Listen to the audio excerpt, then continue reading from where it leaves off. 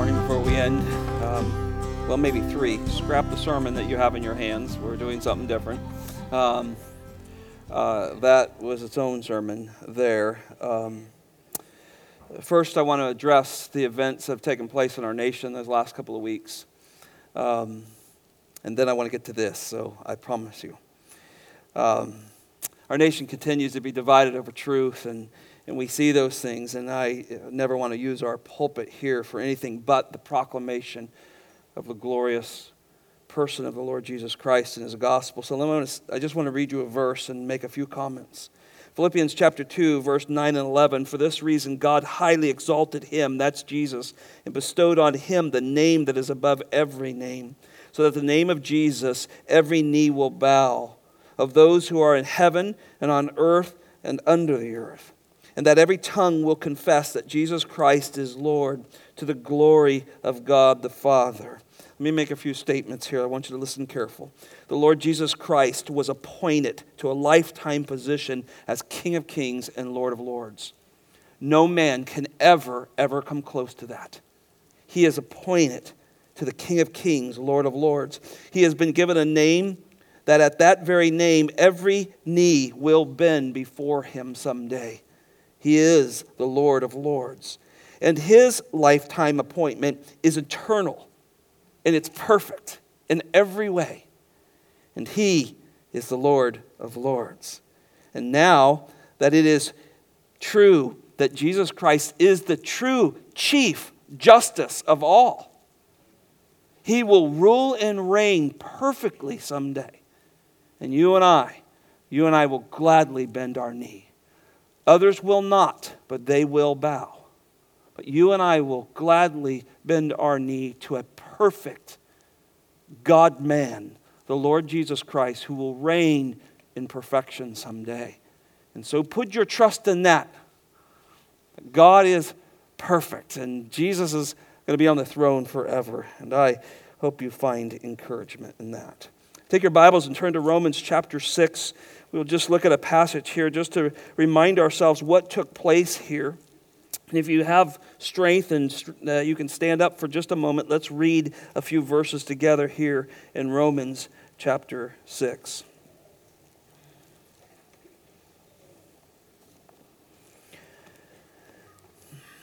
Romans chapter 6 verse 1 says this, "What shall we say then? Are we to continue in sin that grace may increase? May it never be. How shall we who died to sin still live in it? Or do you not know that all of us who have been baptized into Christ Jesus have been baptized into His death? Therefore, we have been buried with Him through baptism into death, so that as Christ was raised from the dead through the glory of the Father, so we too might walk in the newness of life. For if we have become united with Him in the likeness of His death, certainly we also will be in the likeness of His resurrection. Knowing this, that our old self was crucified with Him, in order that our body of sin might be done away with, so that we would no longer be slaves to sin, for He who has died is freed from sin." This is the reading of God's Word. You may be seated.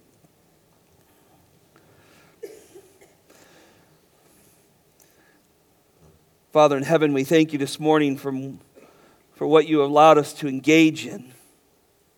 Singing praises to You and lifting Your name, exalting Your Son, strengthened by the Holy Spirit that spotlights the truth of God's Word into our heart. We have truly rejoiced this morning. And then, by Your grace, You have ushered people into Your kingdom, Lord, and we have now witnessed their testimonies. They have publicly proclaimed that they are identified in Christ. Lord, our hearts are full just rejoicing that You take people who are lost, just like us, Lord, lost in our sins, dead in those trespasses, and You make them alive in Christ.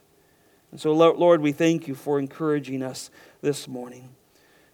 As we turn to Your Word for just a few moments, Lord, Encourage us, strengthen us, Lord. And may there be many more, Lord, who stand in the waters of baptism here at Riverbend and proclaim that you have saved them from their sins. And we'll give you praise and all the glory due you, Lord. In Jesus' name, amen. It's a powerful thing to witness baptisms, particularly for believers. And there was an amazing recurring theme as we listen to those testimonies. They're all testimonies of most of them, I believe, have been raised or in the church at some length of time. Church becomes cultural for many people. They go to church because that's what you do. And often they're still blinded from truth. As Apostle Paul wrote Romans 6, is coming off of this great declaration that salvation comes through Christ alone.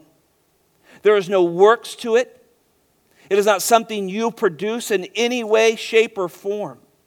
And so the Spirit of God starts in verse 1 with him, pushes him to respond to a question that really wasn't asked. Notice in verse 1, what shall we then say? Are we to continue in sin so that grace may increase or abound? So, well, why is he asking a question when one has not been answered? The Spirit of God moved the Apostle Paul along that there were those who were very religious who were listening or were going to read this letter who said, look, don't you know who I am? I go to church, I have been faithful, I give money, I'm not like the rest of the people. Or there's others that would say, hey, I got you, Jesus, don't bug me. I'm going to live my life the way I want. And so this great question is posed. What shall we say then? Should we just go on sinning since Jesus Christ did this amazing work on the cross, covered my past, present, and future sins, so what do I have to do? His answer to the question is remarkable. He uses a Greek phrase that in its day was called, that's impossible. Verse 2, it says, may it never be. That's the phrase. Literally, they would say, oh, that's impossible. This is a phrase, the way that little Greek phrase would have been used in this Roman culture. That's impossible. You see, it's a great phrase. Don't you know, as he goes on, or do you not know, his question back to those who would read this, that all who have been baptized into Christ have been baptized in his death? Wait a minute, let's think about this. All of those who claim the Lord Jesus Christ, and we want to be careful with the word here, baptism, we think of that right there. That's not what he's speaking of. Though that illustrates what he's speaking of, he's very clear. All those who have been immersed, identified into Christ, have been identified in his death. In other words, what Paul is saying, don't you know that when Christ died, you died to sin too? How can you live in it any longer? See, it's a great push to say, look, if we believe that this Lord Jesus suffered on a cross, the Father judged him for all of our sins as though he committed them, wouldn't this bring a difference in our life? So he says, that's impossible. How can we who are believers continue in sin? This is a continual practice, an indifference to the things of God. How can we continue in that? That grace may abound. Here the word baptismo is the Greek word. We didn't do much with it when we brought it to English because we didn't have a great word. But it has the idea of being immersed into something. It was used in Greek culture of a woman who would immerse her dishes into water, put it down in there. Or completely wash their child, immerse their child and wash them completely. That's the idea of the word. And so we as believers, baptism, think it's best illustrated through immersion. And so we see that as we come into faith with the Lord Jesus Christ, as he takes us from the world and he immerses us into his Son, he fully identifies us with the Lord Jesus Christ. Did you notice what was written on the back of their shirts? What did it say? Identify with Christ. Not identified as, well, I'm Scott, I'm so-and-so. No, we are no longer known as slaves to the world, slaves to our sins. We are identified with the Lord Jesus Christ.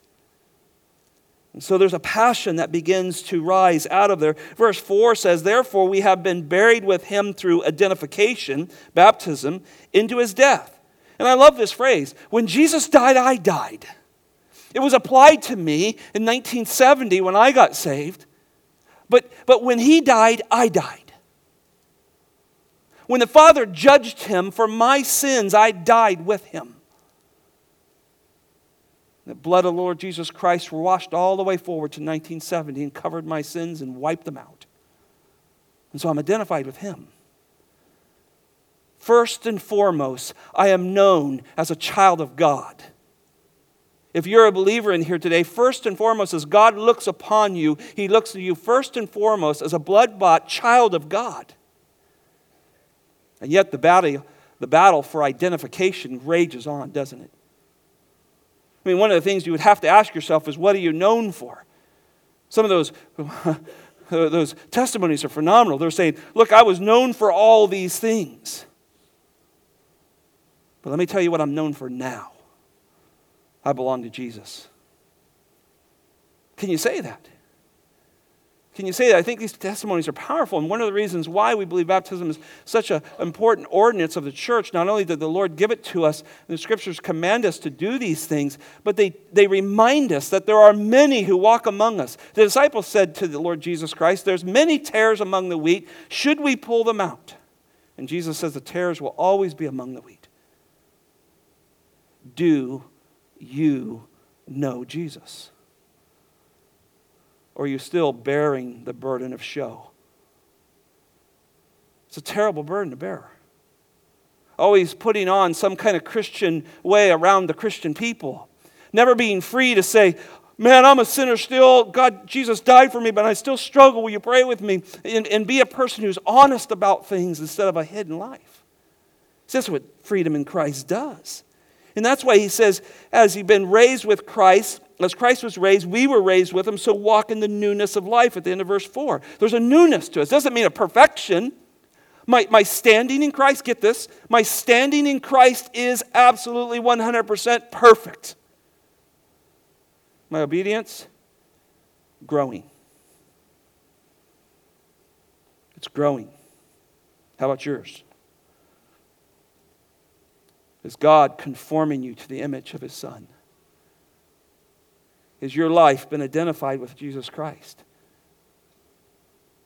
Does it look and resemble the things of Christ? See, there's nothing on this earth worth chasing if at the end of it you die and go to hell.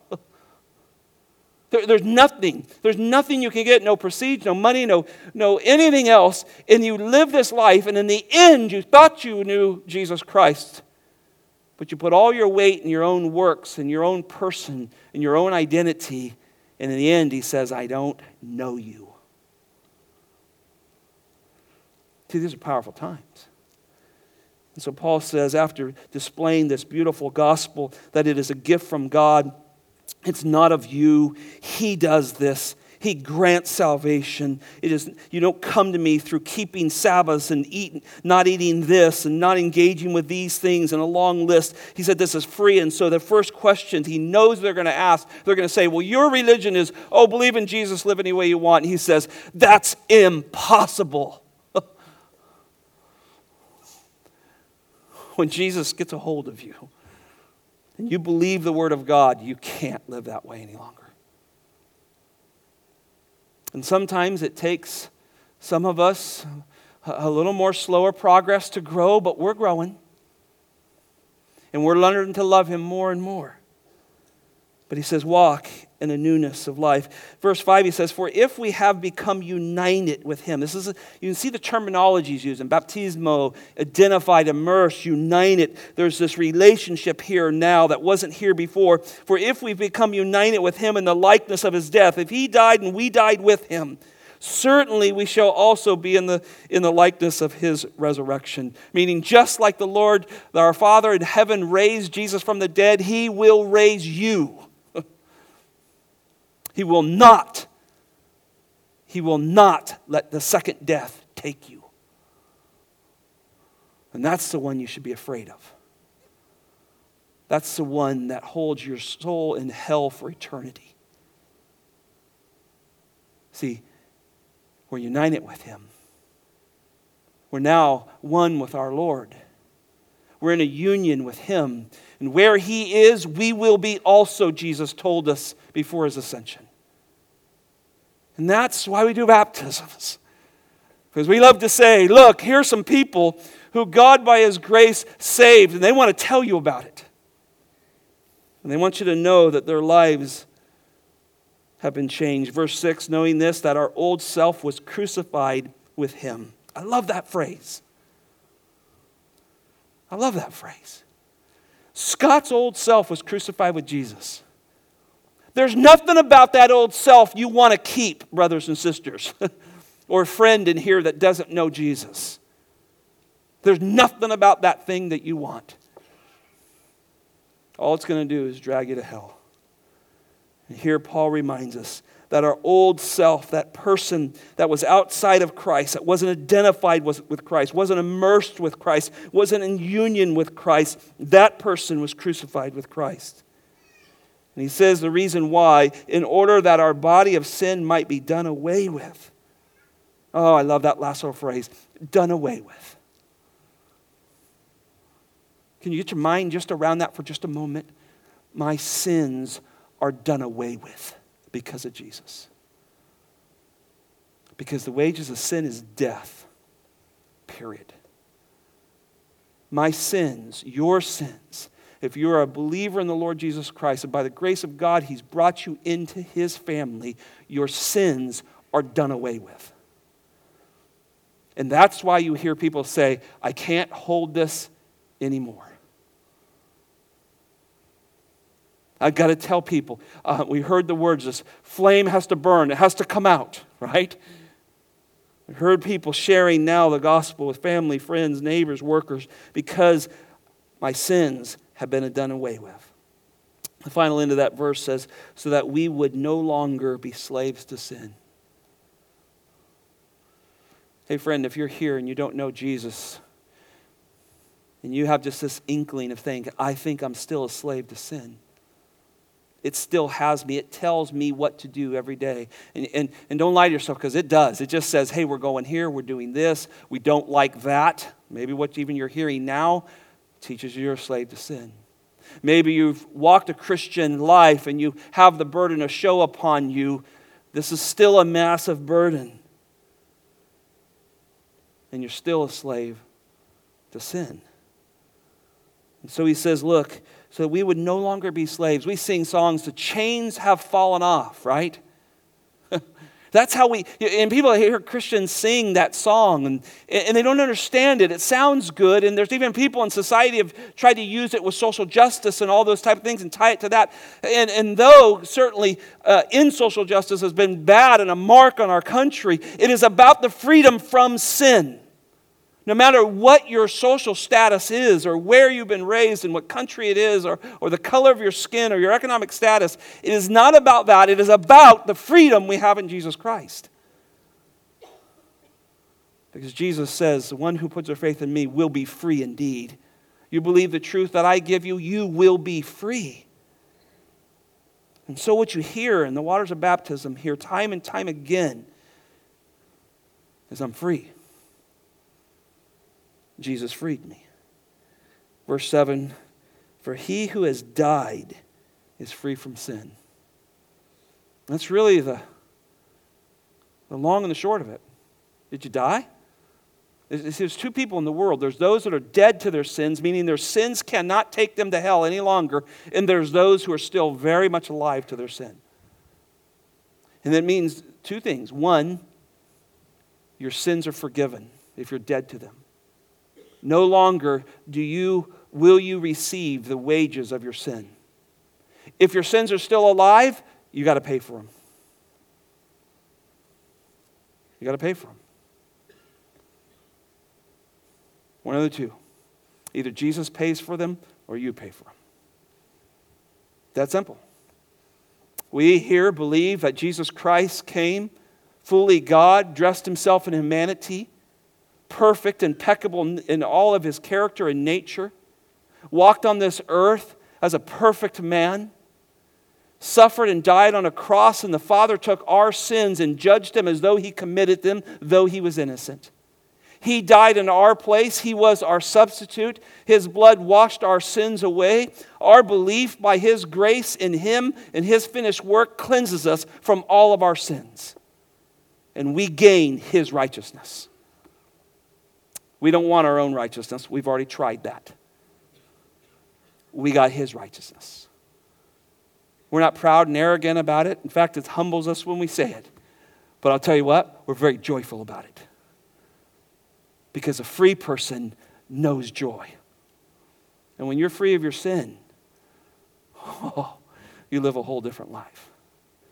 So praise the Lord for this. I hope it encouraged you. I hope some of you think deeply. Talk to the Lord. Is that me? Am I the one that has the burden to show?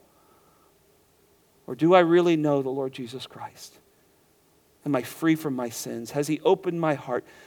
Friend, just beg Him. I've seen many people come to faith in Jesus Christ and they begged Him to save him. Beg God to save you. He will hear your prayers and He will open your heart. Amen. Father, we thank You for just a sweet time this morning. These dear brothers and sisters that publicly proclaim truth to us in the waters of baptism have stirred our heart. I think, Lord, because when we look at them, we see us. We were there one day. There was a day when You pulled back the curtain, You lifted the veil from our face. We saw Jesus Christ for who He was, the one who would die in our place, who would suffer in our place, be our substitute. He would take our filthy rags. He would take our sin upon Himself, and He would grant us His righteousness so we could spend eternity with the Father. So we see that when we look at Him. And it encourages our hearts, Lord. Father, I pray for anyone in this room who does not have a relationship with You through Jesus Christ. Lord, don't let them leave today. Please, Lord. We can't save them. We can't trick them into salvation. We can't burden them into salvation, Lord, but we know that You can open their heart. So please, Lord, do Your great work today in their heart. For those of us that know Jesus Christ, Lord, would You encourage us? Help us be like those in that waters there that reminded us He is worth talking about. Jesus is worth sharing. Jesus is worth living for. Oh, Lord, make us a light in a very dark world. In a world where men are judged wrongly and those who are wrong are judged rightly, Lord. In that world that's so confusing, we can find truth in Jesus Christ. So, Lord, illuminate that to us as we press on and learn to follow You, Lord. Thank You for this day, Lord. Bless now our final song, Lord. May it bring worship to You. In Jesus' name, amen.